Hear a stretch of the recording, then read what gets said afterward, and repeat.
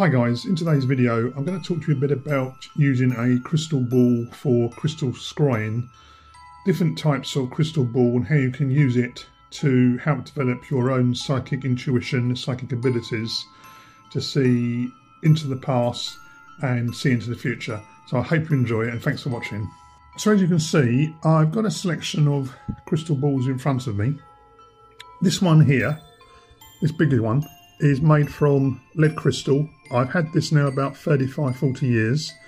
It is very, very heavy. I can only just lift it with two hands. It cost me at the time about £400, and that was 30 years ago, so you can gather how much that's worth now. This is the most common type of crystal ball depicted in films when you see someone doing crystal ball reading. I've also got, I'm just going to push that back a little bit. This one here is slightly different. This is a dark one. This is actually what's called a fisherman's ball. It's actually called a float. They used to use to float fishing nets, which can be used as a crystal ball.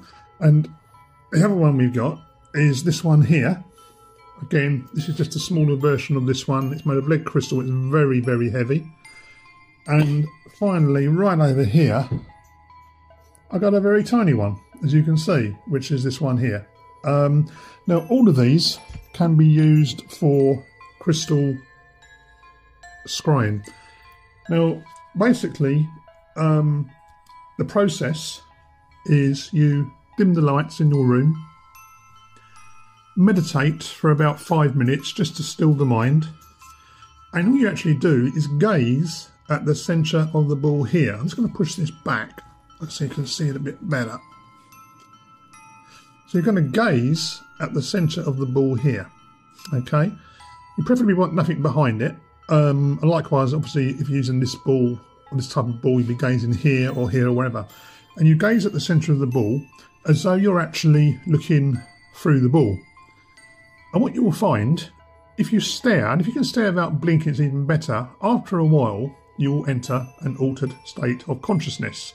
Because all crystal ball scrying, using a magic mirror or using a shoe stone, which is what Dr. John Dee used, is a form of going into an altered state of consciousness. And when you're in that altered state of consciousness, that's when your psychic abilities kick in. And what you'll find, the more you actually use a crystal ball, the better you will get at actually opening up your third eye, which is your pineal gland, which obviously is centered here in the centre of your forehead, as depicted on this statue here. And in time, you'll find you can actually scry into the future without using the crystal ball, just by closing your eyes and opening up your third eye. But that's for another video. So there's 3 types of crystal balls there. It doesn't actually matter what the crystal ball is made of. Some people prefer lead crystal, like this one. Some prefer a darker crystal. The size doesn't matter. You can even use a very small one. You can also use all sorts of things, such as water, gazing into water, or ink, as long as it is a reflective surface that you can see something in. Now, what I used to do, and I used to practice this for many years, I'd sit in my bedroom with 2 candles, so they're just outside of my vision, so the room is lightly lit. And the ball then appears dark. You can't actually see the background behind it like you can see the statue here. And you'll find after a time, as you become more experienced, you'll either get images forming your mind's eye, which will show you either the past or the future, depending on what you're obviously focusing on. Or, as you develop a greater and greater psychic sensitivity, the image will actually form inside the sphere, as though you're looking at a TV screen. For me, what happens is, after a while, the ball goes completely dark. It's almost like the night sky. And I appear to go into a very deep altered state of consciousness. And what actually happens is, I start seeing little specks of light in the ball, just like looking at the night sky, little tiny specks all over the place that will move around. They will get faster and faster and faster, and then come into the centre and form an image.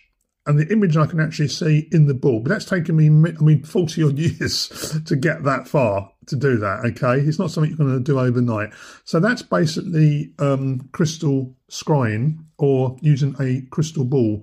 few myths about crystal balls. You don't have to put it out under the full moon or wash it underwater or cover it with a silk cloth. This is all absolute mythology. It's rubbish.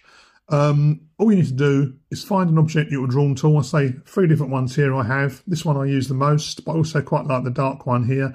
I say all that is a fisherman's float. You put these up quite cheaply. The larger one, I say, is very expensive. I've had this about 30, 40 years. Again, very heavy. And the smaller one, which is the version of this, modern crystal balls tend to be moulded glass. Again, perfectly adequate. Or you can, if you're really flush with money, you can buy a crystal ball made of amethyst or rose quartz, whatever you want. So they're crystal balls. I touched upon earlier about John Dee. John Dee was Elizabethan magus, or basically who used a shrew stone. And a shrew stone is a black polished obsidian mirror, which he used for scrying. You can actually see the mirror in the British Museum, but I'll talk about that in a future video. So I hope you've enjoyed the video on using the crystal ball. If you've got any questions or comments, please leave them in the notes because I do read them and I'll try to answer your questions. And thanks for watching. And my name's Ian Broadmoor.